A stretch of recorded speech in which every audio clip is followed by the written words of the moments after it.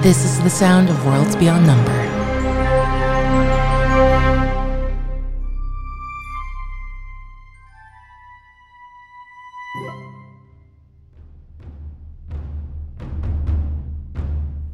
In a rose quartz corridor lined by red polished wooden doors, outside the small yet stately office of the bursar of this sanctum of the Scepter's Chorus, wizards of the Khemsarazan Empire, we see one Guildmage Payne, a tall, sorrowful-faced man, leaning forward with a slashed arm, having just simulated an attack on himself, with his right hand now filled with crackling lightning, his eyes luminescent white as he lunges towards Ursulon, unaware that there is a fox in his office or a wizard and a witch at the end of the hall that know what is happening. I am going to need everybody here to roll initiative. Oh, God. Son of a gun. Suvi, you are 100 feet away, but you are first to act knowing that something is wrong. You hear a clattering of steel and your Citadel training kicks in. You are first to act. I don't know what's happening yet. Can I move down the hallway but hold an action? Yes, you can. You just start sprinting, and it takes your entire turn to sprint around the corner, and you see another 50 feet off the scene unfolding before you. Ursulon, I'm going to need a dexterity saving throw. 17? Lightning crackles, but you pull back at the last possible second so that only some raking edges of the crackling static in this wizard's hand touches you. You will take half damage, 9 damage halved to 4. The spell that this wizard is wielding is not mighty. There is a reason this wizard has been shunted into the administrative corner of a far-flung chantry at the edge of the Empire's reach. However, this is the first time that wizard's magic has touched Ursulon in this way. There is something crisp, otherworldly, and yet not of your other world. There is something beautiful, symmetrical, yet static and sterile about this magic that unfolds.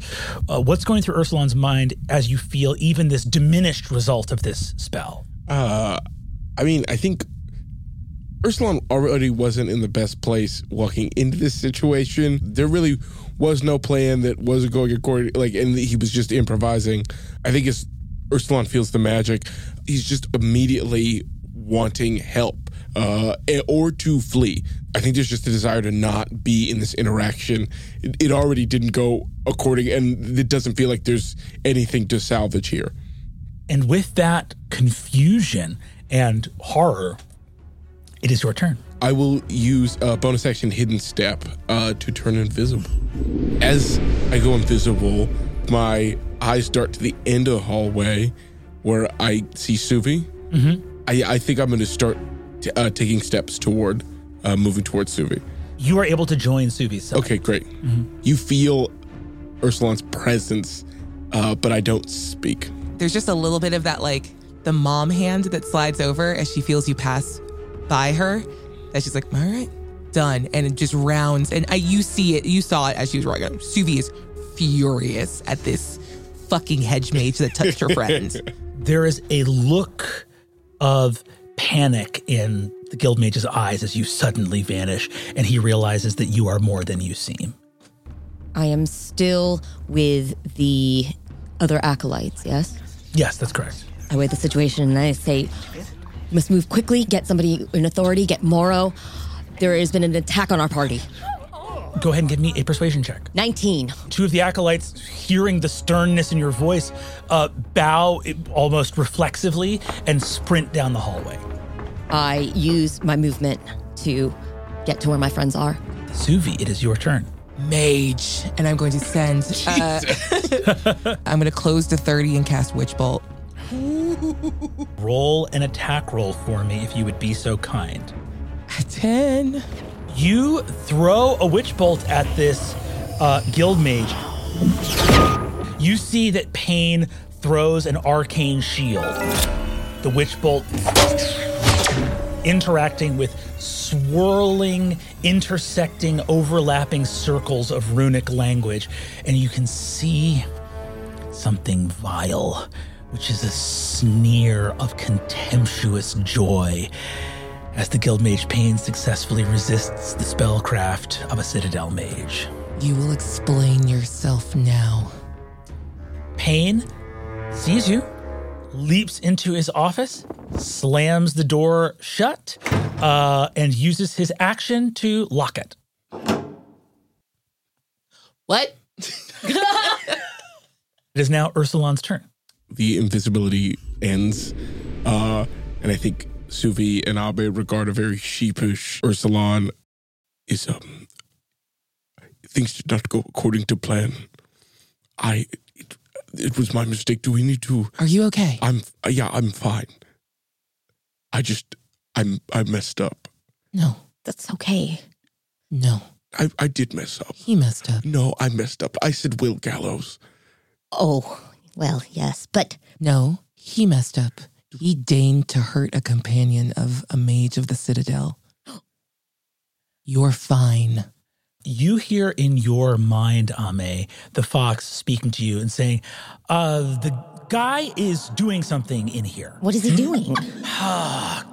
He's, Just describe his actions. Describe his actions. Okay, You don't have to his extrapolate one what hand's he's doing. going up and his other hand's going down. Now they're together again. Thumbs up and hot. Fox is in there. Fox is in there. Fox is feeling hot. I'd like to run back down the hallway. You run down the hallway. You get to the door. Ame, it is your turn. Fox, are you okay? What's happening? It's hot in here. It's hot. It is hot in there, or are you hot specifically? I feel hot. How do you tell? Okay. It's not hot anymore. Oh, he was definitely burning some incriminating documents. Okay, you should attack him. Okay. Go for the throat. The fox is going to attack. Go ahead and give me an attack roll for the fox. Ooh, that's a natural 20. Yeah. Ursulon, you're right outside the door. You hear a sort of conflagration. You can smell almost like smoke and flame from the other side of the door, and you suddenly hear a as the guild mage takes 2 points of damage. Suvi. Now I'm going to hold my action as I catch up to Ursulon. Oh, there's a bloody dagger on the ground, Yes. right? I'm going to go ahead and pick that up and pocket it. And then I turn to you and say, mind getting the door? Yeah, happily. And I'm going to hold my action to attack when I have line of sight on him again. Great. He's going to go now, and trapped on the other side of the door as he is with the fox, I'm afraid to say he's going to attack the fox. Brendan, there were only 7 episodes in, and you're already attacking familiars? People love to pop off, and then they end up finding out about what bad people do when you pop off around them. Oh, he's so bad he'd attack a fox? A fox just bit the hell out of him. So I said go for the throat. Yeah. Is he still attached to him? Yes, he is still attached. Okay. Good to know. The fox's hit points are 2. Oh. Or actually, let me double check that because Oh my God, is this fox don't- gonna What? attack? The fox is... Can we walk this Hold back? on. Yeah, can we wait? Reddit. We need to go back. Yeah. Yeah. Reddit, can we go back? 2 HP? everybody's made a lot of choices in quick succession. Is it? 2 HP? Let me double check here. I'm going to roll this in front of the board. On a 9 or higher, Oh, you gotta be shitting me. hits the fox. Oh! Oh! That is a 2. Oh, yes. Oh my God. Wow, we fully tried to kill it. Oh, wow. Hey, Eric is gone. You guys, everyone's got to protect your little fuzzy guys, because if you send them into the room with the bad man, then the bad man's in the room with your little... My This fuzzy is the thing. guy. Everyone always wants to put it on me. You're attacking foxes out here. If you are in your home D&D group, I'm going to say something very clearly right now. If you go in the kitchen, you might get burnt. And if you're sending your familiars and your companions and your various little animals and constructs and buddies, if you're sending them to get up in the mix, they're going to get got. Hey, Look, they went in the I kitchen. know that, but Ame doesn't know that. There you go. I went in the kitchen to get cookies, all right? I didn't go anywhere near the stove, all right? If you walk You just- in the part of just the because kitchen I that go- just has the pantry, you're going to get burned. When I set that fox in there earlier, that was never my intention. So you hear from inside, and Ame, you can still feel telepathically. The fox has latched onto his leg. The guildmage has tried to rake down with lightning in his hand again, and missed. The fox has wriggled on the other side of his leg, still sinking his fangs into this wizard. Poor showing from our wizard friend here. That is now going to go to be Ursulon's turn. The strong man of Salisbury will take the door. Here we go. Go ahead. Give me an athletics check. It's a DC 15. Oh, Got this, God. buddy. Damn. Level 1 is hard. I really don't like it down here. That's an 8. That's just a straight up 8. Copy that. Ursulon, you lean back, get your shoulder in front of you, and slam into the door and hear it shudder against the door frame, remaining closed and locked. Ursulon, any bonus action? Can I try again? Go ahead and I'll say on a bonus action, give me one with disadvantage. Okay. 2 11s plus 4, 15. Hey! Oh my God. There we go. So, you go and back up all the way against the edge of the hallway and run, and finally this time, slam the door wide open into the room. Wait, can I use my held action? Oh, yes, Now that's absolutely. open. Suvi's going to wrap her hand around her staff, the staff of the citadel of a true wizard, and her father's ring. Her ring glows green as I summon one of the level spell slots that I keep inside it to cast Magic Missile as my darts bend around Ursulon and light him up. Go ahead and roll damage for Magic Missile. 12 plus 3 is 15. That would kill me. The darts springing forth from Suvi race through the air and impact with shuddering, explosive force on the body of Guildmage Pain. The pure destructive energy radiates first through his ribs, his shoulder, in through his lower back, and along the sort of side of his abdomen. He falls to the ground bleeding from 3 enormous injuries on his body, and you can tell is holding on to, he's immediately unconscious, dropped to the ground, holding on to the last tethers of life. And we are out of combat. Ursulon doesn't like how this happened. Doesn't like how much blood is gushing out of this man. And is going to lean down and, without making eye contact with Suvi, cast Lay on Hands and give him 1 hit point. You lean down, you give him 1 hit point, which will raise him from unconsciousness. He will not be making death saves. He comes to on the ground, looking at the 3 of you. I am going to need some kind of charisma-based rolls to not have him spring into, survival mode, essentially. It's not going to be for me. Suvi is just, she's about to, I think Suvi has reached into the pocket and has pulled out the bloody dagger and is attempting to finish a kill in the same way that she finished Captain Emlys on the ship. That's 19 from Ame. 14 from Ursulon. Ame, you can perceive that he is probably going to continue. He cannot accept the situation. There is no surrender in his eyes as he comes back to 1 hit point. It's over. There is no escape from this. If you talk with us and tell us what is going on, you may yet have a chance to escape the clutches of Gallo.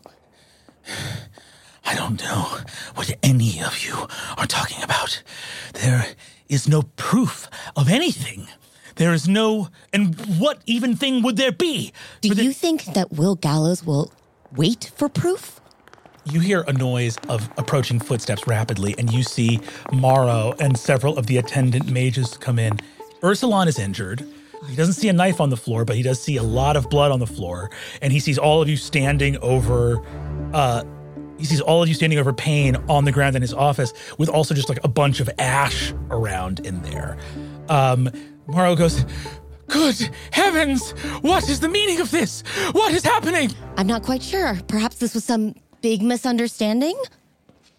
And I look at Payne. Payne looks... What?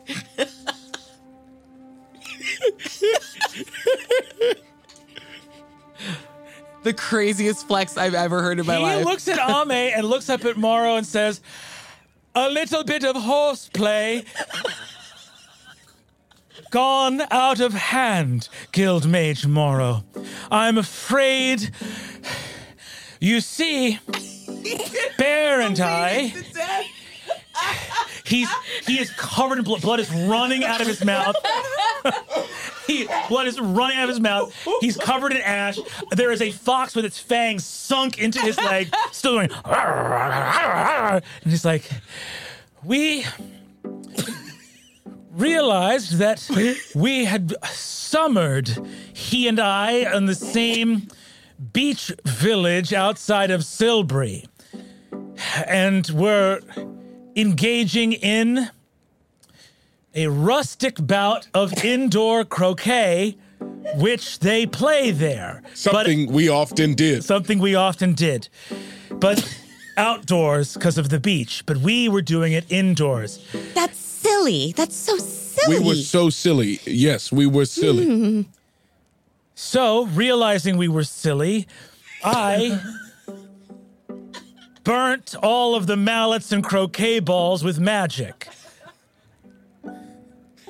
And then we were putting the rest of the gear away, and Ursulon, Bear, was admiring my knife. And in admiring it, he turned around, and I accidentally walked into it. And then... Suvi is disgusted and walks away. And then I cast Magic Missile on myself because I was frightened. And that spell never misses. So that was the type of horseplay.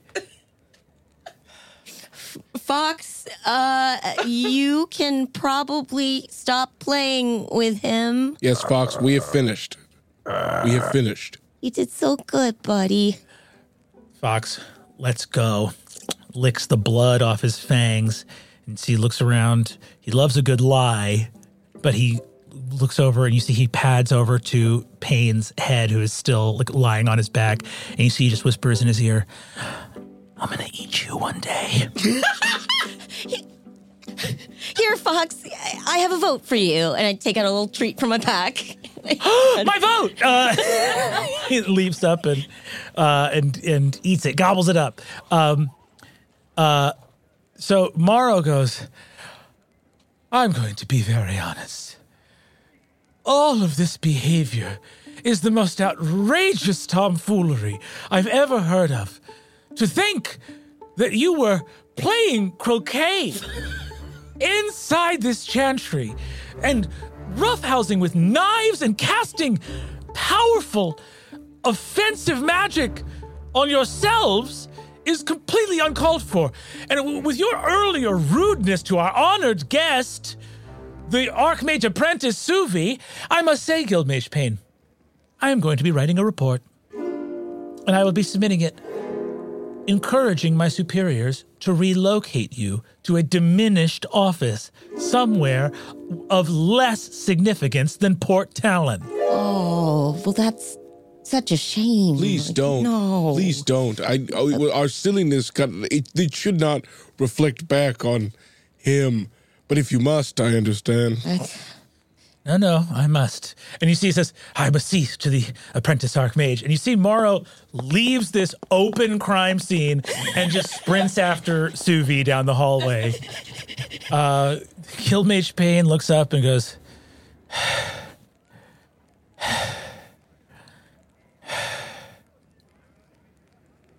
what do you know about Will Gallows?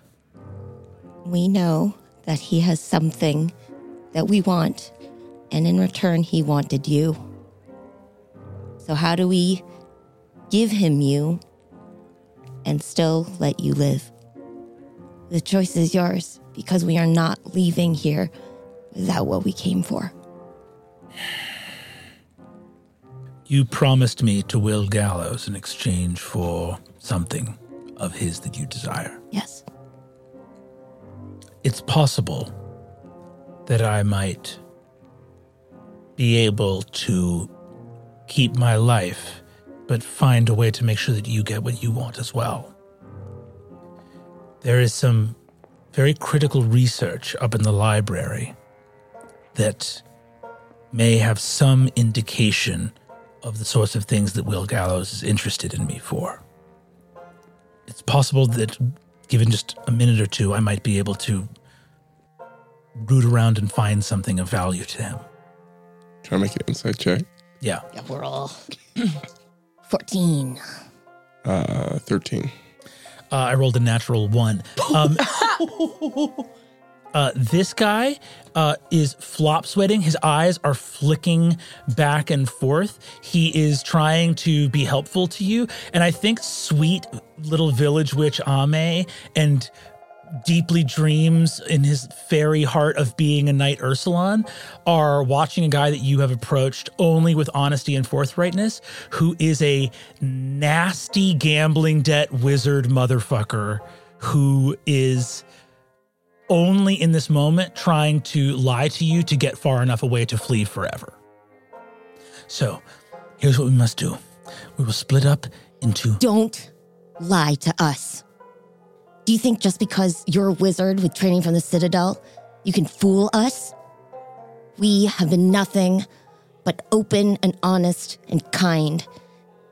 And if you give us no other choice, we're going to give you over to Gallows. I understand. What ideas do you have about how my life might be saved? Here's what I will tell you. We were instructed to cut your ties with the Empire, and that Gallows would take it from there. So that is what we're going to do.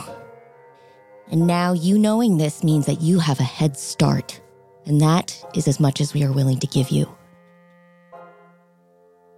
You will let me flee? Yes, because we will still be fulfilling our end of the bargain. But it's up to you not to get caught by Gallows.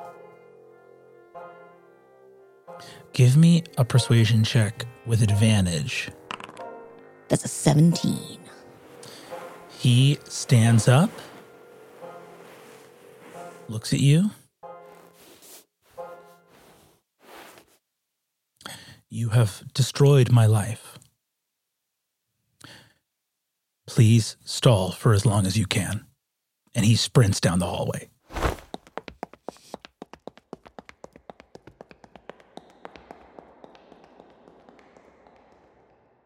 We have to stop doing this. The amount of times we've interacted with a mage and then watched them run away, fearing for their life. Is not a great pattern.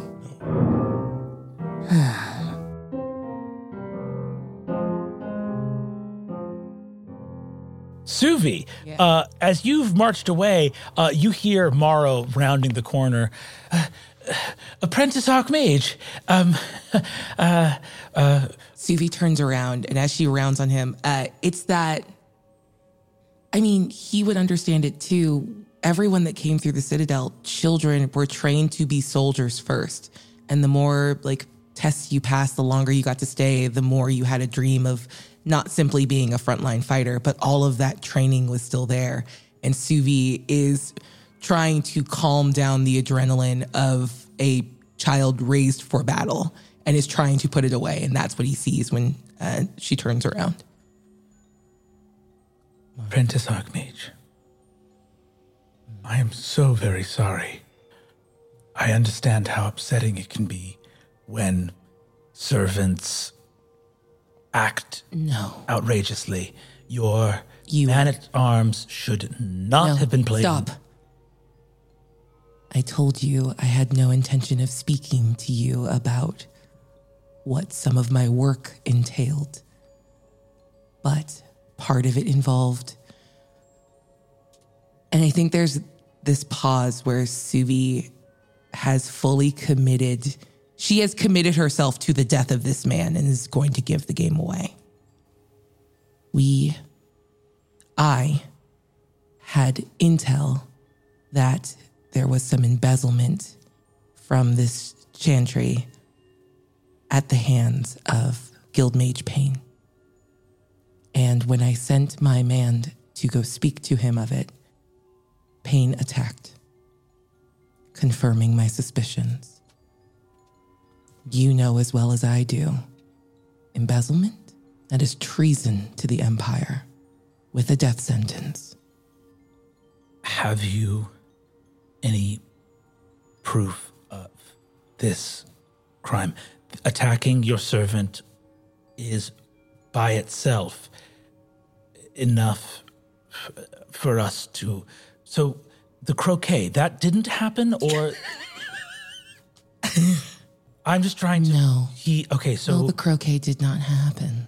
So he just burned those mallets and balls for no reason. He burned the evidence of his malfeasance. And I'm going to pull the knife out and kind of throw it at Morrow's feet. That's Guildmage Payne's knife. You see, he picks it up. Very well. Effective immediately. The Guildmage Payne is stripped of all rank and title within this chantry. You see, he looks at his attendants and says, please go see to the Guildmage's prompt arrest. And the mages sort of flank out and begin moving through the space. I am grievously sorry that, first of all, why was I not told directly that one of my subordinates was a thief and stealing from the Empire? My hope was to collect evidence to present you with. Out of respect for you and the work you do here, I wanted to come to you with an easy solution and an understandable set of circumstances. Thank you. Thank you both for... But why did he cast magic missile on himself? That was me. I did that. I cast the magic missile when he attacked Bear. Oh my God. It all checks out. No, you it's have an fine. answer for everything. Okay. Thank you. Indoor croquet? I was wondering, the thing that got me was the wickets. How do you get the wickets in the stone floor? Look, I understand we're kind of here on the fringes of the Empire and they get fucking weird, but like, no indoor croquet. That's nothing. I won't lie to you. I know in my role as administrator, I have been failing. It is because I have given everything to my role as lead researcher. When you see the Derek tonight, you will understand why I have been lacking in my diligence and observation of the minutiae of the chantry. And I think in this moment, Suvi realizes an opportunity to consolidate a bond. And she just reaches out very simply and touches Morrow's like elbow and just gives a little nod. He looks up at you and you see these sort of big, watery blue eyes well up with tears. I was not given much, but I was given enough, and I knew that if I could stay focused, I would be able to contribute something. And you see his lip quivers here. I would be able to contribute something that mattered, something that other mages greater than myself would see some merit in. I wish that my work might be a simple stepping stone to achieve things greater and more glorious in the direction of what I have started. I will see my attendants are, I'm sure, arresting Guildmage Payne right now. Let me, for once, turn my attention to the mundane, the material, and the imperial, and see to the effecting of this arrest. This will be handled. The ship will be ready tonight. You have your leave of this place here, of the city itself, the research library, or if you wish as well, your man-at-arms who I saw was injured. We have an armory if there's anything that... Thank you. Yes. I will avail myself to that. Yes, of course. And the ships will be ready tonight at 10:30. I very much look forward to seeing it. Ame and Ursulon, you look through Ash and books and ledgers. It looks like he was pretty, someone said the magic word that told him his life was about to be in shambles, and he did the first thing he could think to do as an Archmage apprentice of the Citadel rounded the corner, which was jump into my office and burn all this shit. Yeah. You see the fox looks up and goes, that guy tried to kill me. Yeah, he did. And I'm sorry that I put you in harm's way. I'm sorry I put you in harm's way. What? You were around. Something could have happened. Well, yeah, but I mean, like, I told you to attack him, and if he was gonna... I was in harm's way before I attacked him. You don't have to worry about harm's way. I'm from the forest. You're in harm's way all the time. You can fall down a hill, break your leg, get caught in a trap, drown, storm, freeze to death, starve, not get enough food. It's easy. Harm's all around. Yeah, well, not in the forest. When you care about someone, you try to mitigate that harm. And so this is my promise to you to always try and make it so that there's less harm around you. If I see any harm coming for you, I'll make it at it. You'll what? I'll get it. What did you say? I said mitigate. That means make it go away? Make it less, yes. Yeah. Okay. If harm comes for you, I'll mitigate it. Yeah. Thanks. You know what we really should mitigate is all this ash and blood everywhere. This place is bad now, huh? Yeah. Oh, Yes, yeah. this place is bad now. Let's go find some of that fish slurry and mitigate that. Am I using it right? You know what? I'm proud of you. You're using a new word in a sentence. There you go. That's how you mitigate it. That one was less. That, but that that's doesn't okay. work. That doesn't work? Okay. All right. Well, We'll get there. you gotta keep trying until you get it right. And, if you do that, you will mitigate mistakes. Yay, and we're back. And we're back. Okay, I got that one. I get what it means. We go to find Suvi. Yeah, I'm gonna pull up alongside Ame while we're walking. Yeah, I think it was just quietly following the fox, standing next to you. I had no idea what I was doing. You're not used to planning. That's okay. To be honest with you, spirits and wherever witches lie kind of aren't big on plans and following them. No, but feel like if we keep doing this, it's going to keep happening the same ways. Yeah, that's true. Suvi's going to step in and to handle it. And it's impressive. And I don't like being carried. I don't like you carrying me. I should be able to handle myself. That's not really how it works with us. Just like I told the fox, you mitigate harm around you as much as you can. You're not a burden on anybody, okay? And look, I'm still getting used to this too. There's just things here in the city that don't make sense to me.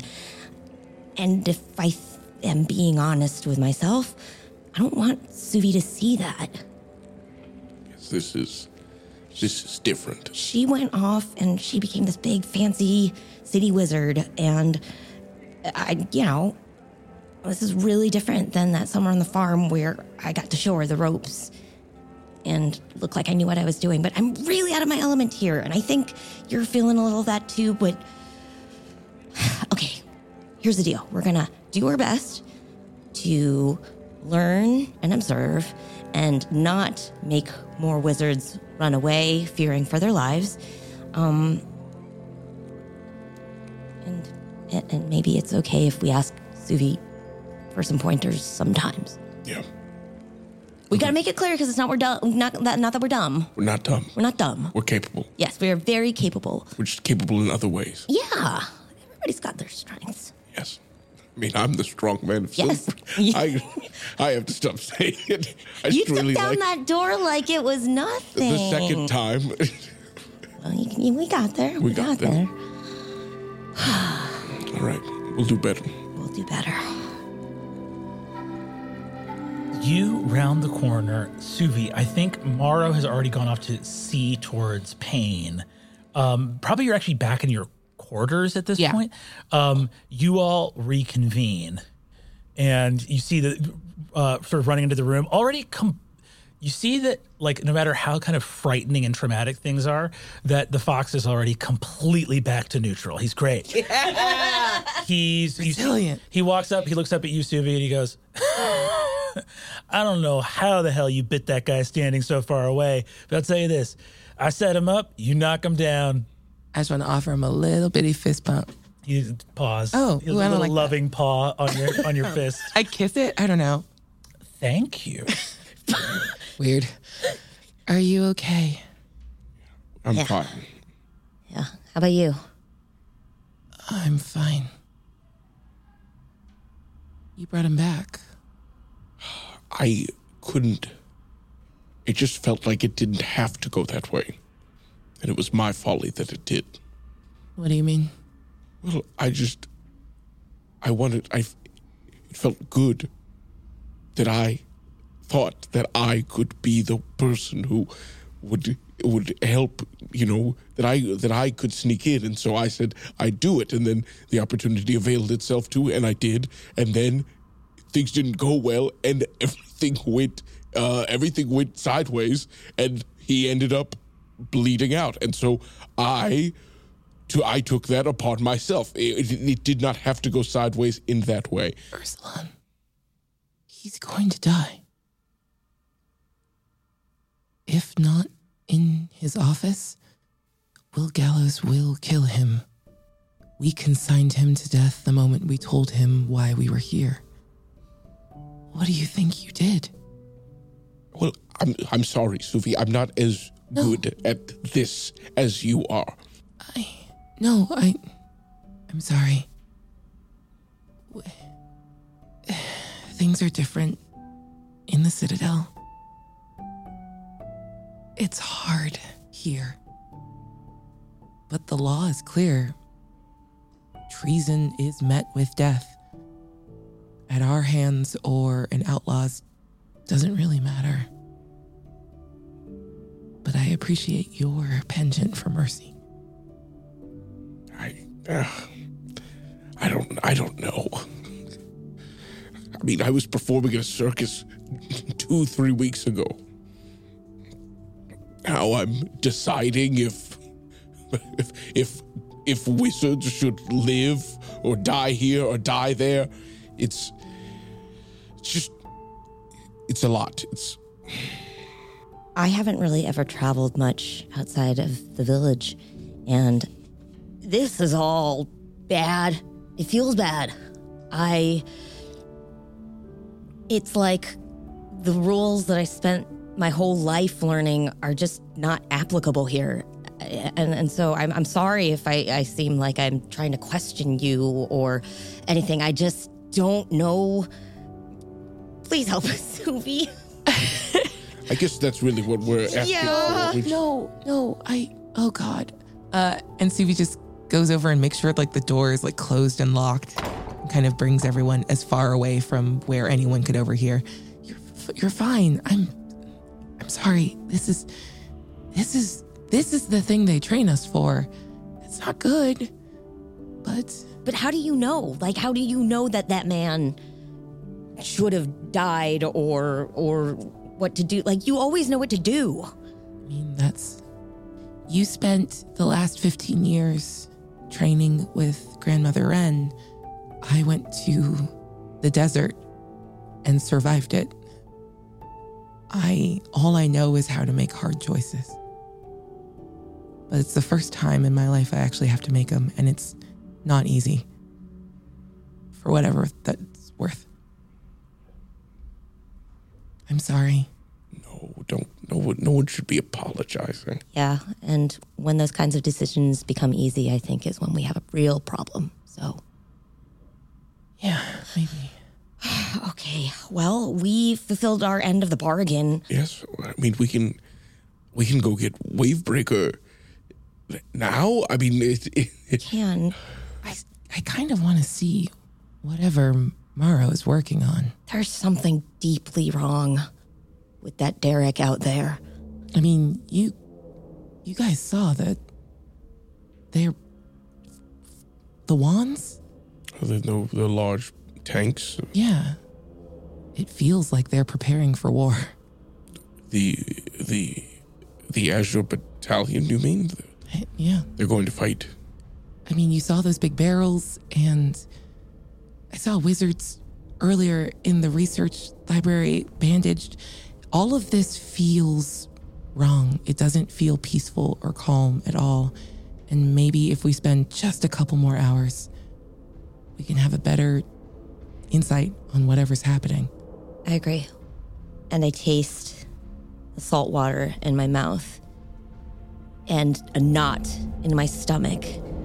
It isn't magical or anything like the tangled roots that were there before, but is deeply connected to this place and whatever is happening. So we'll see the Derek and then treat with Gallows. Yes. Also, do you want some armor? Look. What? Look, I kind of run this joint now. We can go and go get some stuff. You want some stuff? I mean, you did say there's a war on coming, and I would like to be better prepared. I think I have this cheap sword that I got from Finley that I didn't even have. It was in my bedroom. So, yeah, I would take something better. Let's go outfit our little guardian.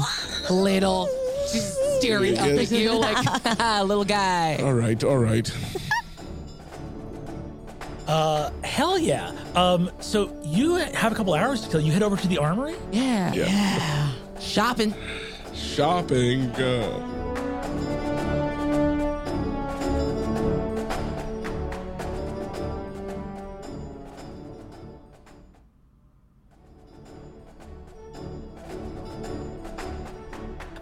So you have a couple hours to kill. You head over to the armory? Yeah. Shopping. Incredible. So what I'll say is this. Anyone who wants to can give me an investigation or an arcana check. Those are things I like and I'm good at. Can I have help from the fox? Yes, the fox will help. Shit. Yeah. And I will do do guidance Cool. for anybody who needs it. Can I have it? Take Yeah, I'll take it. Take that guidance. Do you mind if I take your familiar and... Yeah, I can help you out. All right, thanks, Fox. So I'll be honest with you. We got some really good rolls in here. We got a dirty 20 from Ursulon. Yeah. We got a 17 over here. And we got, what did we get over here? We got 23. 23. So the three of you, having had this quite harrowing afternoon, violence in the halls of the Calabel Chantry of the Scepter's Chorus, with Guildmage Payne, who is apparently sprinted out of here. Unclear whether he's been captured by the attendant mages, and Guildmage Morrow, the head of the Sanctum. You came to blows. Ursulon was injured by wizard's magic for the first time. Not grievously so, but nonetheless injured. And you find yourselves walking down one of the quartz hallways on the ground floor as sort of a warehouse and more kind of technological industrial holding areas of the Sanctum give out and flare out from the tower's base. So you're sort of no longer in the Sanctum proper anymore. You've walked down a kind of interior passage. You see that there's windows on either side that face out to these like white gravel courtyards, and walk into an armory, as it is so called. The armory is sort of immediately, I think, for Ame and Ursulon, your idea of what will be awaiting you is instantly dispelled as a very quiet, meditative wooden room unveils itself, something like being in a well-appointed study. There are small blue fabric chairs. The things here are a little bit less ostentatious than in the Sanctum. No one's trying to be impressed. But even so, it gives way more of the feeling of like a drawing room in a private manner than it does of when you think of an armory.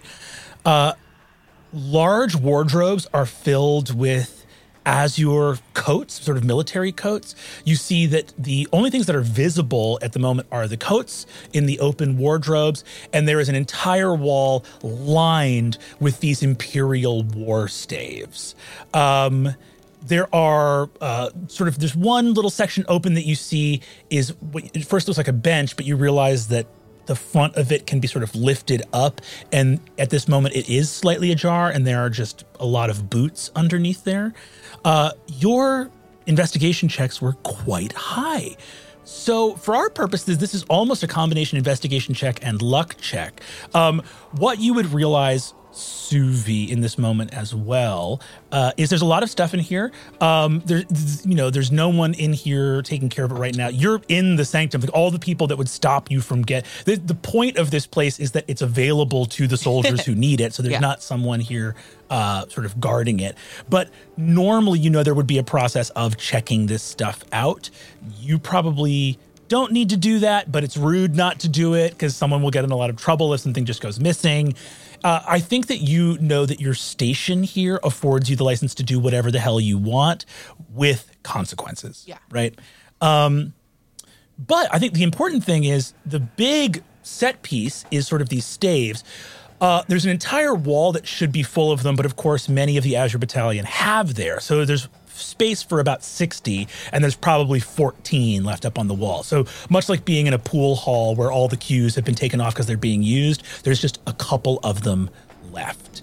That being said, there are drawers set into the wall, cabinets that are all closed, and looking at them, you're sort of going, where would big pole arms and swords and axes be? But of course, this is a wizard's armory. So it's a lot more genteel and sedate than that. And Ursulon is immediately crestfallen. Oh,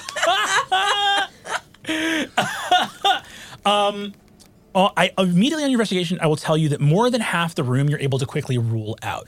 The boots, they're magical. They will not fit Ursulon. The jackets, they're magical. They will not fit Ursulon. Okay. Come on. Ursulon is like looking like at a rack at the Gap and being like, if I go more to the right, do we get larger? Do we get larger? No, a medium? Eyes behind him trying to sort of...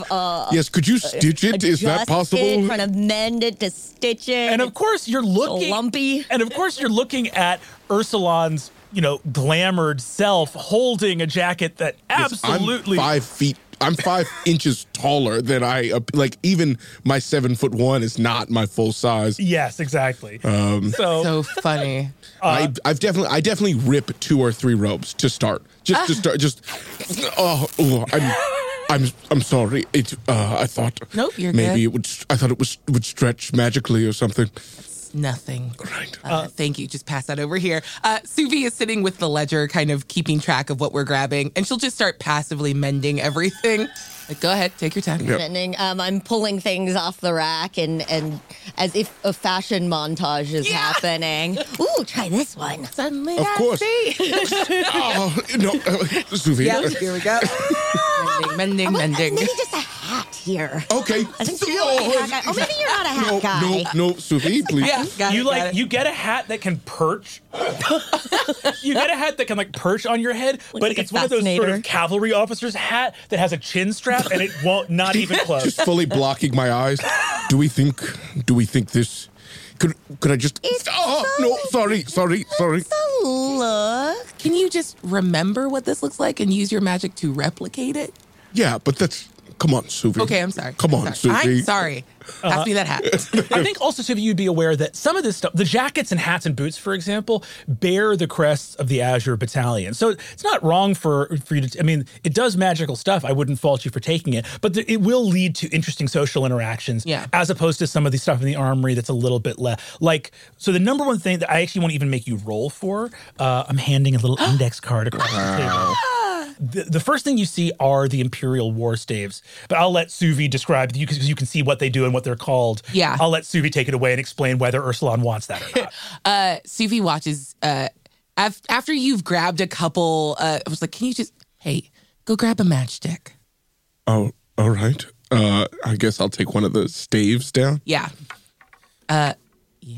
So they're, look, the Azure Battalion and any sort of war mage, all of this is, you can hit it with the pointy end, but it helps you cast magic more effectively. Cantrips mostly, because these are all shit wizards, but they're good at hitting stuff. We love cannon fodder. So it's like a straight like Suvi's staff.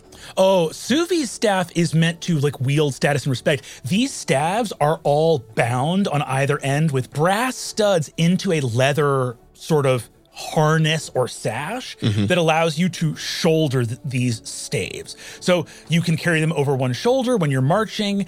They come off, they're wielded in 2 hands, but you see that the way they're wielded, they're not like quarterstaves you've seen. Like, yes, you can hit people with them, but fundamentally you see that there is an end. And because these have seen some use, you see where the slang term matchstick comes from, which is that one of the banded ends is covered in a little bit of soot. And that these are basically for firing firebolts, cantrips, things of that nature.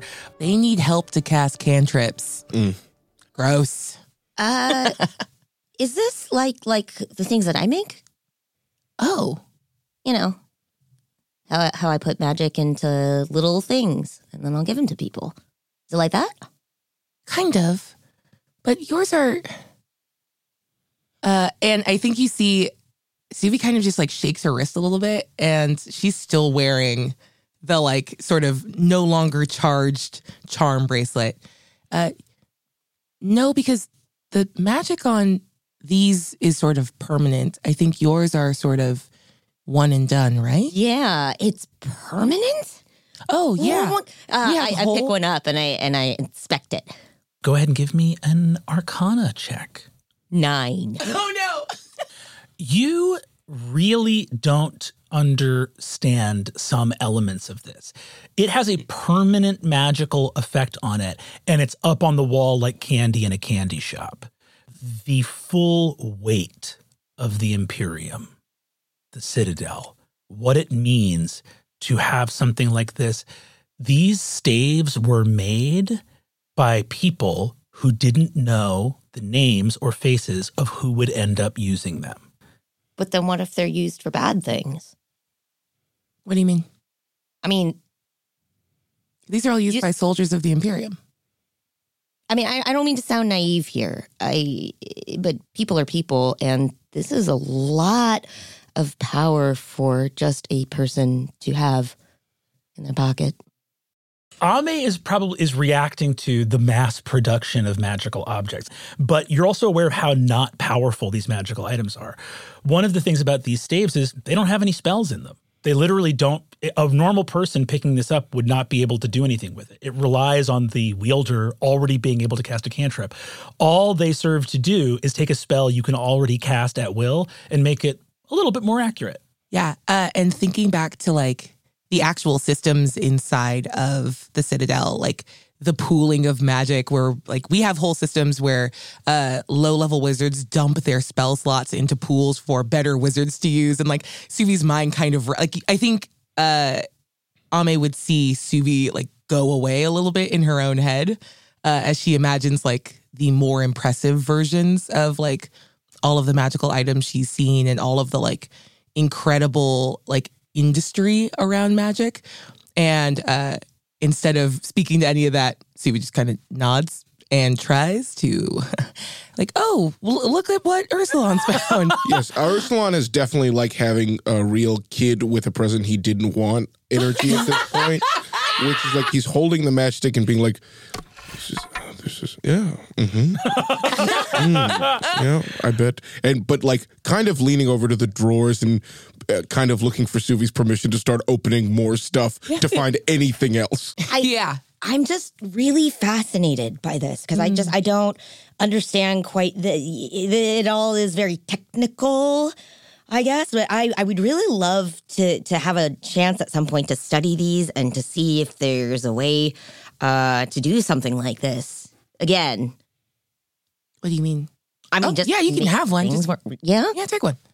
Okay. I just pull out the ledger and put 2 matchsticks and then cross it out and write Imperial War staves. All right, Ursulon's done. Ursulon's opening other stuff. Yeah, okay, go. So I'll go ahead. We'll resolve this initial investigation check.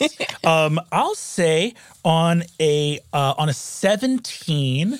On a 17, Ame opens a cabinet next to, or actually at the edge of the line of jackets. You see that on a little stool wrapped up in wax paper is a stack of fabric that you realize it's like a thick stack of fabric that are all in squares, and you realize they're little kind of diaphanous bandanas. There's a wavy cream and green pattern to them, and they're there in a stack like sort of like freshly laundered napkins, and there's a ton of them. I keep saying that I don't need more fabrics and things, but then I always think that there's just like a project that I can use it for in the future. It's like when we were leaving the cottage. Yeah. You recognize these because these appear to be more like of a texture that doesn't seem. It seems that this has been like requisitioned from a local more than it has like come from the Empire. You find a stack of these. Magical Etsy. Yeah, you find a stack of these. Wow. So, and you recognize why this like local chapter of the Azure Battalion has needed them. This is a little stack of witchfire veils. They're just for wrapping around your nose and mouth while you're out dealing with like dangerous magical smoke, essentially. So Ame finds that. Off in a corner, you find the good stuff that actually probably Ursulon could wear without clocking too much social heat because they don't have any crests or symbols on them, which are just golden bracers that go on the forearm. They are of like sort of a hardened leather, essentially. Very light, good for spell work, not very heavy, but they're like handy. They have a minor abjuration on them. Suvi's got big mom energy wherever you are. Like, try these on, sweetie. Okay. All right. Yes. These fit. Yeah. And the last thing, Ursulon, you're looking at a bunch of empty drawers, and you open a big, wide drawer. The drawer is almost like 4.5 feet wide, but very shallow. It's only like a few inches tall. And as you open it, you see these lovely sort of like black velvet surfaces with all these little slits in them. And then you see that while it is mostly empty, there are rows and rows of rings, like a jeweler's shop. Ooh. You see that there are there are bronze rings, copper rings, and coral rings. Suvi, you know off the top that it's only safe to wear 2 magical rings at once. Also, these are not marked with the Azure Battalion. These are way wider use within the Empire in general. These are sort of Citadel-made, mass-produced magical rings. Go ahead and you can give me an Arcana check. And what'd you get? 28. 28. I was going to say 15 gets you 1. Yeah. 10, 20 gets you 2. You're able to instantly identify all 3 of these types of rings because the Azure Battalion are all kids that are all usually people that were at least assigned to be wizards going forward, and they fight magically. There are a lot of rings that are made to basically bolster their innate abilities for non-combat purposes. So these rings are all basically like non-combat for non-combat jobs. You know that the bronze rings are called steward's rings, which is basically to give to wizards that have to do cargo, longshoreman, porter, kind of carrying and unloading stuff. The copper rings are scouts rings, which are for, watchmen, scouts, people that are on guard duty. And then there are these coral rings, which you actually haven't seen these before, but you just look at the little, you can see an arcane mark in the velvet that you can just speak the sort of Irulian, and you realize these have been called sailors' rings. So steward's rings, scouts rings, and sailors rings. And I'll give them to you and let you interpret the game abilities into what Suvi would be able to say. I think Ursulon just kind of grabs a handful of them. Suvi, I found these. Oh, okay. What do they do? And would they fit on my fingers? These magical rings, are a little bit less shoddy than the Azure Battalion stuff. They're Citadel made. Yeah. They will resize. It's a coral. Where's the coral from? What kind of coral is it? I don't know. And I just hand you a ring so you can stare at it while Suvi just sort of contemplates all 3. Okay, we're going to put the bronze rings away because that's for, like someone that would be carrying bags, and I don't want that on you. Mm-hmm. But the copper. Okay. Copper is good. This is a scout's ring. Okay.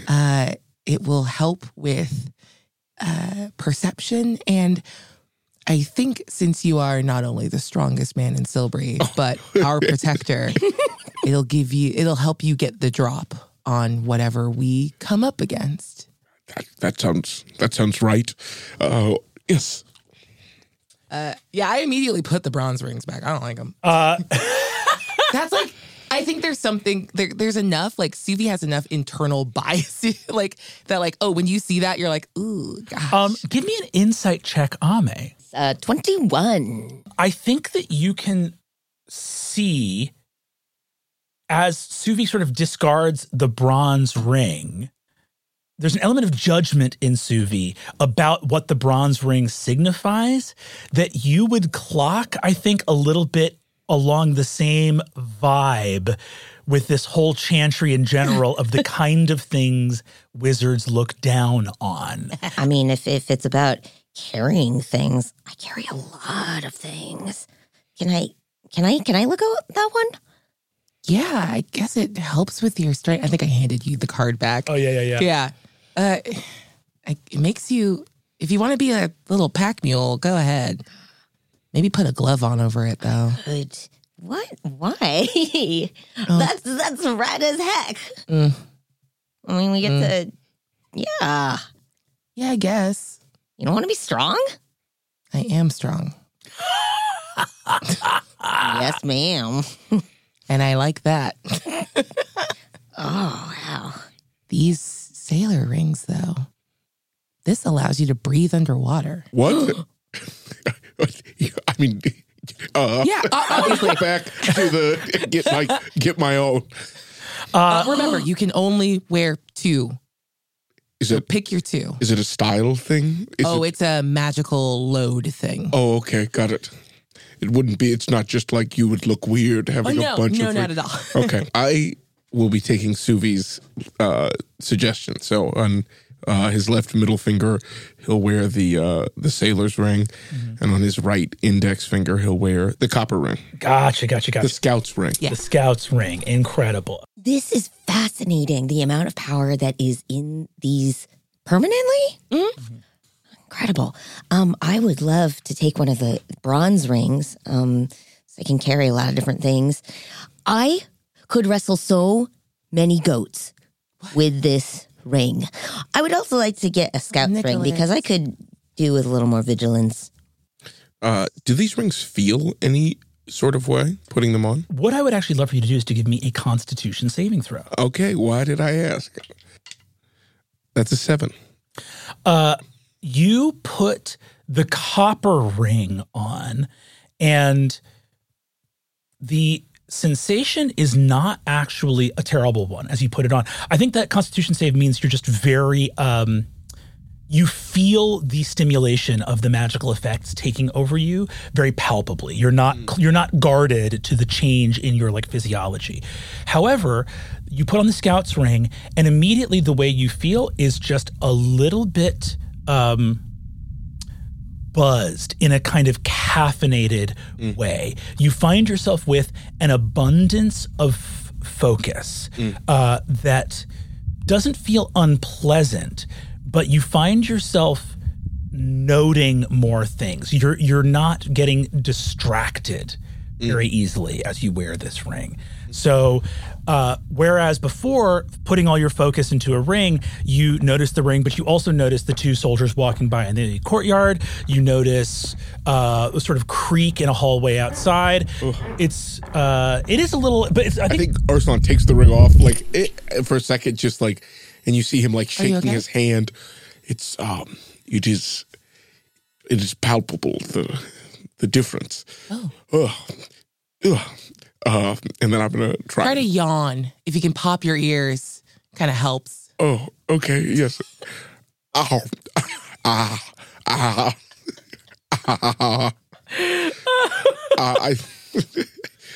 This attunement does make your ears pop. His specific physiology as a spirit, maybe. What is? I'm not getting the popping you were talking about. I'm sorry. I gotta have some gum here. Hold on. Do you have any gum? Do you have like a chewy food? Spearmint? Yeah. Oh, I also have fruit. So Which one? I think Ursula just starts smacking. But huge just wind energy. Ooh, I also have fruit. It doesn't make him pop his ears, but it is just nice to focus on something else. I would like. I also I take a bronze ring and a copper ring. I take an extra bronze ring, and I check it. Would it be okay for non-humans to wear it? I don't know if you know. I don't know if you know offhand. You can give me an Arcana check if you want. Oh boy, that's a 1. Do you slide a bronze ring onto your finger before sort of questioning what it would do to something else? Yes. I poke a digit into it tentatively. It feels like touching a source of electricity. And it's in that way that it numbs. It's not pain, but boy, is it an unpleasant sensation. And you start to sweat profusely and feel sick to your stomach. Whoa. Okay. Chew on some spearmint and fruit. It helps. Okay. Why are you all? Go ahead and give me a history check. Suvi, go ahead and give me a history check. Me. Okay, sorry. 20. 30-20. You recognize that one of the pieces of advice they give to soldiers in the Azure Battalion is not to take these rings off lightly. And you also remember that when on the first day they get them, they're not assigned anything. You think that the first day of wearing these, you are it's a pretty intense process of like accepting and assimilating and dealing with the effect of the ring. There's a bit of a... It's okay. You good? It's kind of a curve. I rummage through my pouches and pull out my herbalism kit, and I pop some ginger into my mouth and start chewing it up. okay. When I'm they fine. complete the soldiers. It's fine. It'll be fine. Hey, Fox. What? How would you like to mitigate some harm with a little experiment that might make you a little uncomfortable? No. That's fair. I respect your bodily autonomy. Great. Because I can smell you sweating, and I don't want to do whatever it is. Ame, Yeah. were you going to put one of the rings on the fox? Only if he wanted it. How cool would it be if we had a strong-ass fox? That's a good point. Hey, Fox, Yeah. please let me put one of these rings on you. What do I get in return? You want some more of that fish slurry from earlier? Give me a persuasion check. We're both looking at him. 7. Let me be clear. I'm never putting. I should have made this clear the moment we met. I'm never putting clothes on, and that's clothes.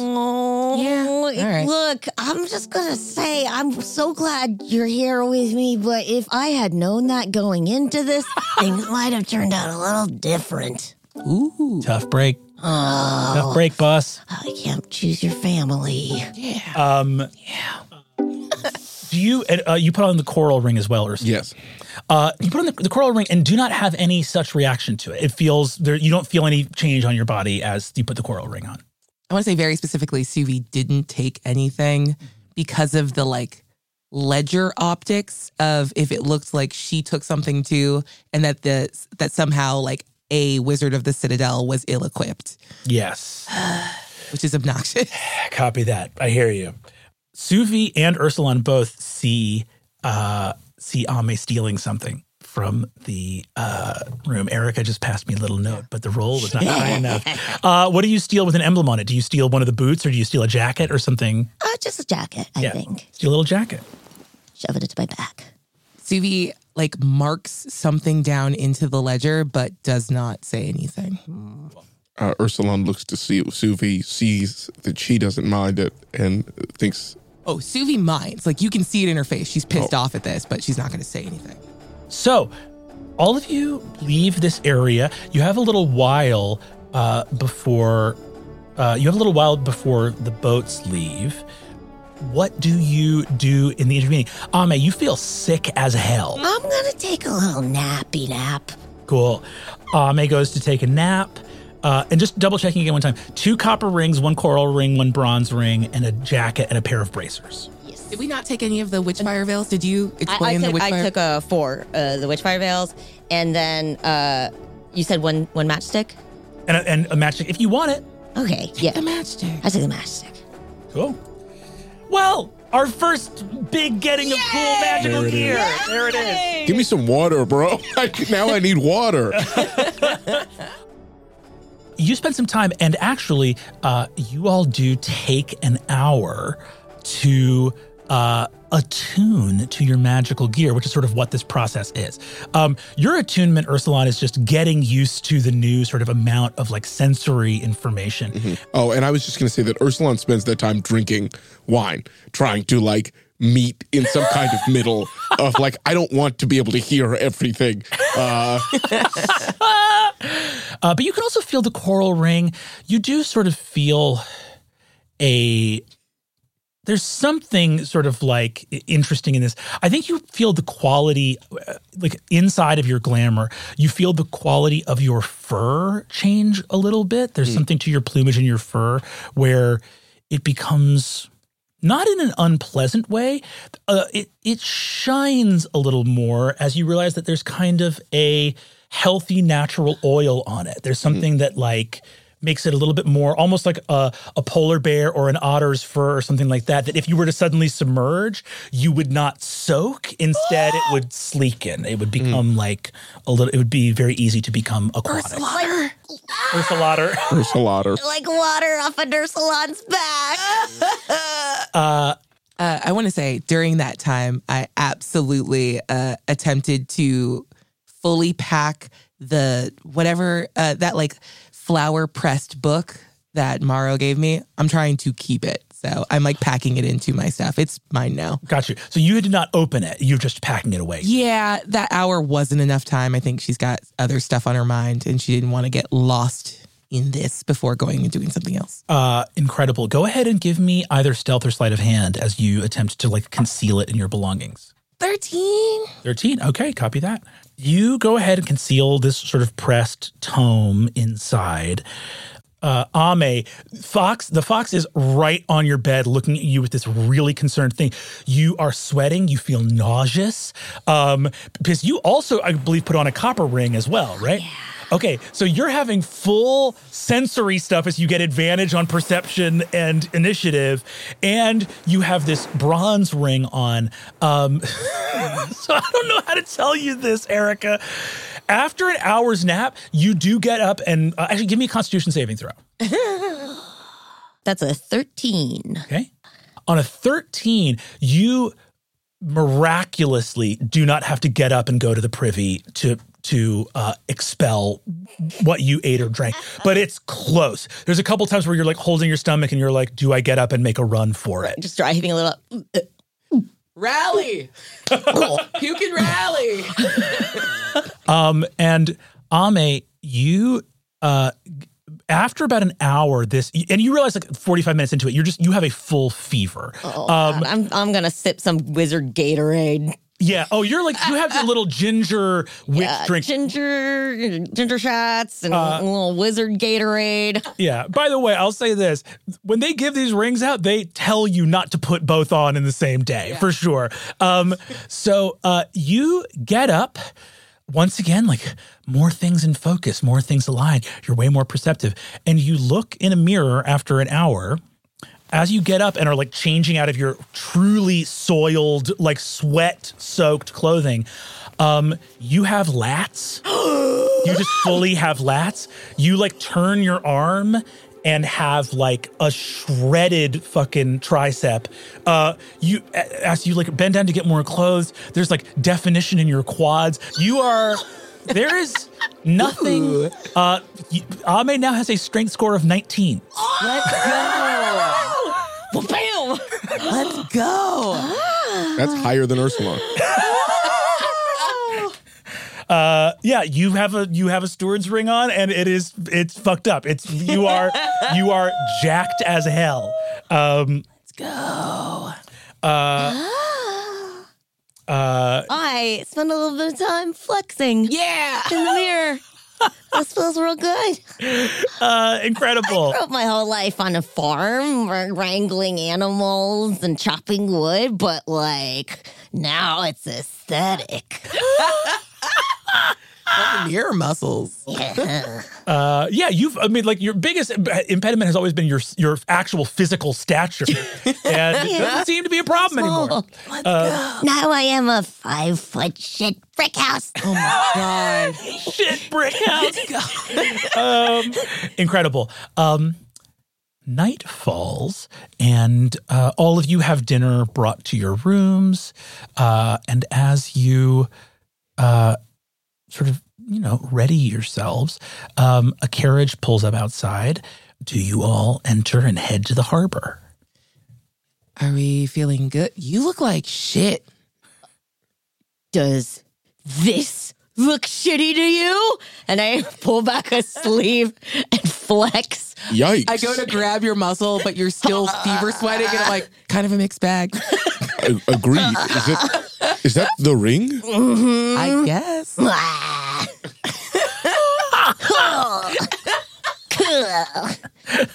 Fox, that could be you. Honestly, I think in this moment, I'm very glad we did not give the fox a ring. Wait, I want one. No, you don't. Hey, give me one. I want to be sick. He said he wants the ring. Do you all want to see a fox with abdominal muscles? Is that what you want? Why is that even a question? Absolutely don't. Absolutely. It was bad enough when we gave him a vote, right? He ate his vote. He doesn't have it anymore. You can eat your vote and have it too. I don't like the fox telling me I'm wrong. I think we should get on the carriage. All of you get on the carriage, and proceed through Port Talon at night. A cool mist sort of rises up from the water of the harbor. You are going towards the interior harbor, the one on sort of the inside of the curve of the Talon of Port Talon. And you move through cobblestone streets and beautiful, more like civic imperial buildings that have been built more recently. And you see a ship awaiting you out at the end of a long pier that goes all the way out towards like a tall ship that can take you all the way out towards the derrick. The ship waiting for you is not some massive war galley. It is a tall ship, but it is a sort of frigate. It's one made for speed and for a smaller crew. As you travel past in the carriage, I would ask for Suvi to give me a perception check. Okay. Dirty 20. You look at the governor's manor, and it is night, but you see that there are still some rooms that are alight with citadel magic within the governor's manor. You see a citadel carriage outside of the governor's manor. And on a dirty 20, I think you can see that the coachman of that citadel carriage is leaning in and speaking to someone inside of the carriage. I gotta say it. I have the observant feat. If I can see someone's mouth moving, can I read his Read lips? their lips from Yeah. far away? You absolutely can. Yeah! That's the first time I've ever seen that come up. Yay! I've never been more excited to remember how my feet works. You see that the coachman is saying, as you wish, Abjura Galani. I believe that they should be outside sooner rather than later. I heard word from someone at the Scepter's Chorus Chantry that there was some, and at that point you're pulling around the corner. Oh, God, what was it? Hey, y'all. Yes. Do you remember the 3 wizards that were mentioned in the Ace of Wands? Yeah. Not really, but Moro and Payne and Kalani. And I point back towards the governor's manor. Is there? I don't know if that's important, but that's a citadel wizard. well, This could be nothing. You're a citadel wizard. And it's very weird that I'm here. Galani is someone you've met before. Ooh. And I know them. They're... Is it bad that, we already flubbed our cover story one time. Is it bad if we... No, I think Galani knows I'm here. I saw something. The coachman mentioned our chantry and something that went down. So I think word of the unpleasantness is already at the governor's mansion. The unpleasantness. That's us to a T. Should we be on guard with this person? With everyone. Always. Okay, yeah, of course.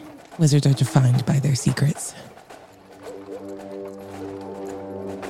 You continue along, waiting, avoiding the eyes of the citadel. You arrive at the harbor, walk along the pier, and see out in the distance now, much more dramatic in the nighttime sea, purple and green. Lights pulsing out in the distance. Up on the deck of the ship, Guildmage Moro clasps his hands. Welcome. Lovely sea tide excursion. Obviously, I know you've had your dinner already, but we do have some amenities and some crudité waiting for us. So kind of you. No, thank you. Oh, Quite all right. very well. You see that he invites you onto the deck of the ship. And you hear the ropes unwinding with some careful mage hand spells from the sailors around. And as you take off, the ship begins sailing. Moro stands near the prow, looking excitedly, walks over to you, Suvi. I wished to let you know that we were unable to apprehend the Guildmage Payne. He was alerted to his status somehow. And Ursula and Ame look at each other. However, we've taken the liberty, and you see he holds up a small parchment that has a magically conjured sort of etching of Payne's face, and it says, wanted for crimes against the Imperium for the bounty of 750 Imperial marks. We've taken the liberty of putting these up across town. Wonderful. Without a traveling door, he won't be able to get far. I consider this handled. He smiles and says, wonderful. Now, to the main event. Oh, I am so excited. Truth be told, I have longed to be in the company of a true wizard. And though I know, of course, that you are still in your apprenticeship, I think the writing is on the wall that you will be a great wizard of this age. And I am so excited to see what is to come. CV nods graciously. Just a little asshole. The ship arrives at the derrick, and as you come closer, you see a structure that has 4 inclined massive steel beams that all come to a central point. It is effectively the shape of a pyramid, but in an incredibly acute isosceles formation. So a tall and narrow pyramid of steel, except hollow. So only the corners are these 4 steel beams that come down. And set between them, you see that they are platforms ascending up, covered in lights. The platforms appear to be both structural, like helping hold and secure this magical derrick, and you also notice that there's not anything ostentatious going on here. Like, the platforms are secured structurally to the outer beams. There are some railings for safety on the edge of the platform, but within them you see that there are the basics of rune work within platforms going up, and each of the platforms holds, as you arrive up on the outside, there's a staircase going up, like zigzagging up across from platform to platform, going way, way up high. In the center of each steel platform is a circular disc of glass, or if it's crystal, it's perfectly transparent crystal. But it basically creates the circumstance of that whatever floor you're on, you can walk out into that disc of glass and look straight up and see all the way up to the central lights at the top that you see are these massive stacked purple and green that you can now see are perfect octagonal prisms. So like an octagon cylinder into octagonal points that float. So it's like a little prism, right? They hover up at the top of this derrick shape, and the light from them cascades down through all of those lenses, and you see the sort of strange effect all through all these lenses is that the actual water, as the beams go into the sea itself, that there is this incredibly bright green and purple light illuminating the gentle waves rolling underneath the derrick, really like illuminating the sea, which also has the effect of making all the sea around it incredibly dark, that you kind of, like, that light is so powerful that it's blinding what you'd normally be able to see. As you arrive and the ship is anchored, Moro says, welcome to the Calibel Nautomantic Apparatus.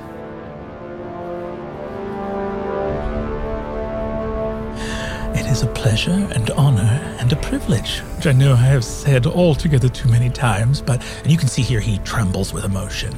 He says, right this way, takes you to the staircase, and you can see uses for the first time his own magic. He casts a spell that kind of creates a floating platform of force underneath you so that you don't have to ascend this like long staircase yourselves.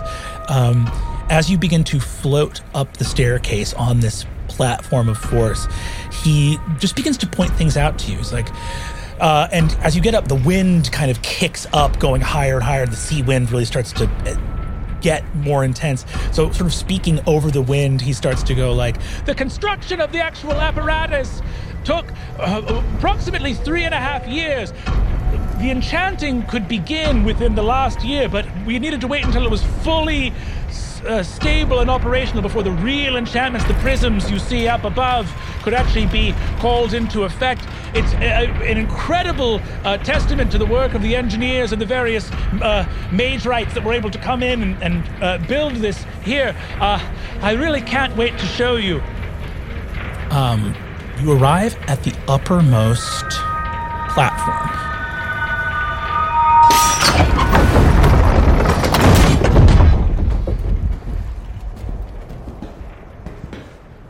Which at this point is about, still 80 or so feet underneath the top. You're probably like 160 feet up above the ocean. You're high up.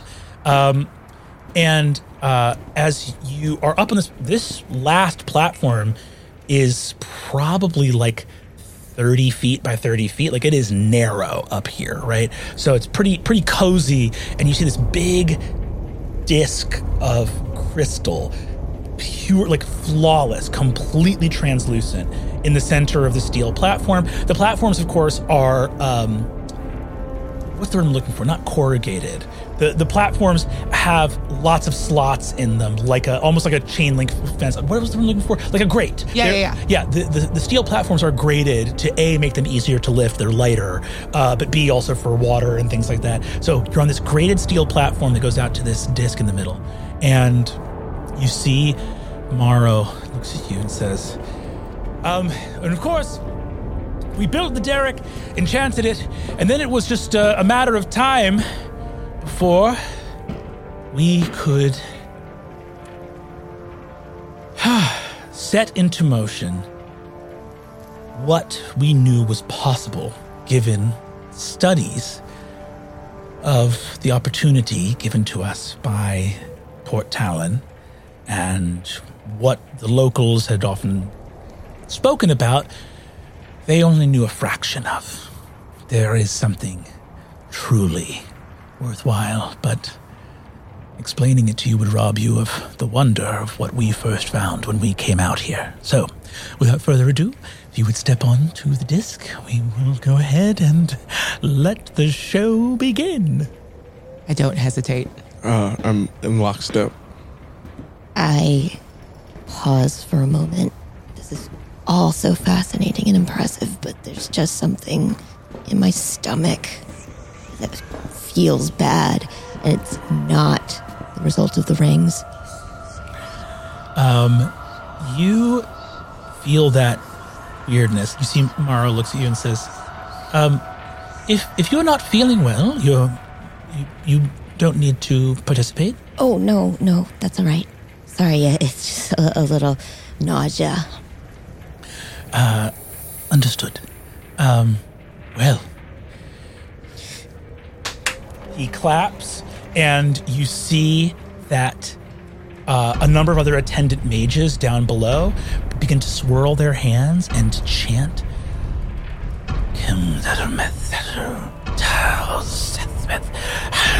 Whispers begin to echo out from the derrick. The sea kicks up a little bit as you see a group of wizards working in unison.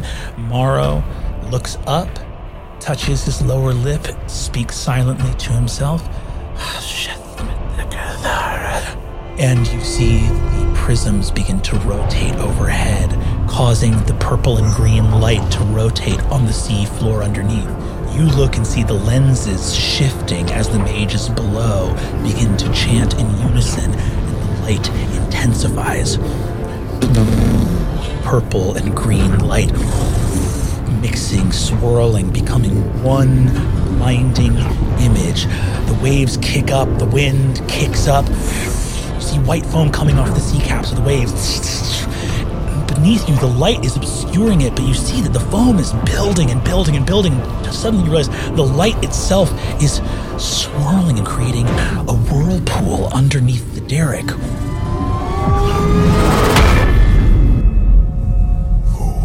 But it's not a whirlpool of space, but one of light itself. The sea is flattened and illuminated as something neither water nor air is created. It is simply solid light itself, taking the place of any other element, and zooms down deep to the bottom of the ocean underneath, illuminating something deeper, deeper, deeper. You see the light, and now even the brightness of the gold light clears to actually pure crystal clarity. You can see exactly what you are meant to see standing here on the glass. Endless water parting, and down another 80 or 100 feet beneath the surface, you see something enormous. At first, you wonder what it could be. A ship wrecked and scuttled on the bottom of the sea out beyond the bay? No, it's bigger than a ship. It's some kind of whale, some leviathan of the ancient sea. And then you see it moves in something like a breath or a palpitation.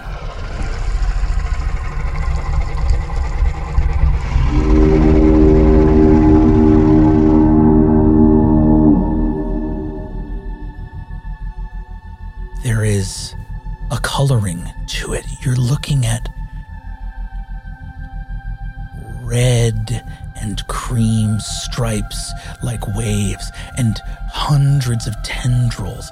You look to find a face, but you can't see one. There is some massive monster at the bottom of the sea, surrounded by tall, dark ocean rocks in the depths. You see its tendrils. It is something like a lionfish, faceless and oblong as a sea cucumber, larger than an ocean galley. At the front of its body, there is series of glowing bioluminescent lights, each larger than the wheel of a carriage, but on its massive frame somehow small in comparison, that stretch back. You see its long body curls almost like a nautilus, a tail that narrows, tucked in underneath itself, even though all of it is soft and writhing and palpitating in its massiveness. The lights, light crystal blue, and then deep green, and then bright red, scintillating along its body. A massive ocean creature, unlike any you have ever seen before. You see, from underneath its massive frame, coral growing up from where its body touches underneath. And the source of the coral is some glimmering blue-white liquid that appears to shimmer iridescently like oil on the surface of water, that soaks out from where its body touches the stone, and as it leaves, coral grows, spiking out in all directions, spiring up as though to reach out and rise up and uncover or encase or enclose. And you see down there the base of the steel structure of the derrick. And clearly the coral is being carved off. You see structures and tools and implements at the base of the tower for carving the coral away. And you see the light. As the light touches the creature, you see, reverberating like sonic waves, the creature pushed down.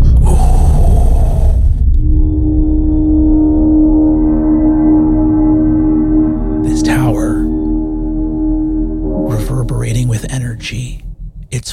outposts on either side of the creature at the bottom of the sea. You see Morrow smiles, weeping. What have you done?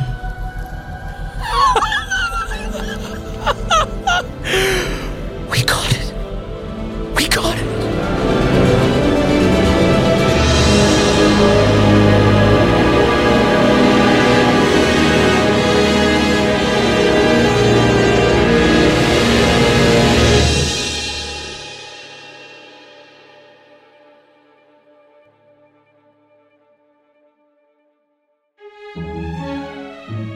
That was Lou Wilson as Ursulon, Erika Ishii as Ame, Abria Iyengar as Suvi, and Brennan Lee Mulligan as everyone and everything else. Worlds Beyond Numbered is edited, designed, and scored by Taylor Moore at Fortunate Horse, with additional sound design from Michael Gelfi Studios. For even more like this, join us on our Patreon. We'll see you there.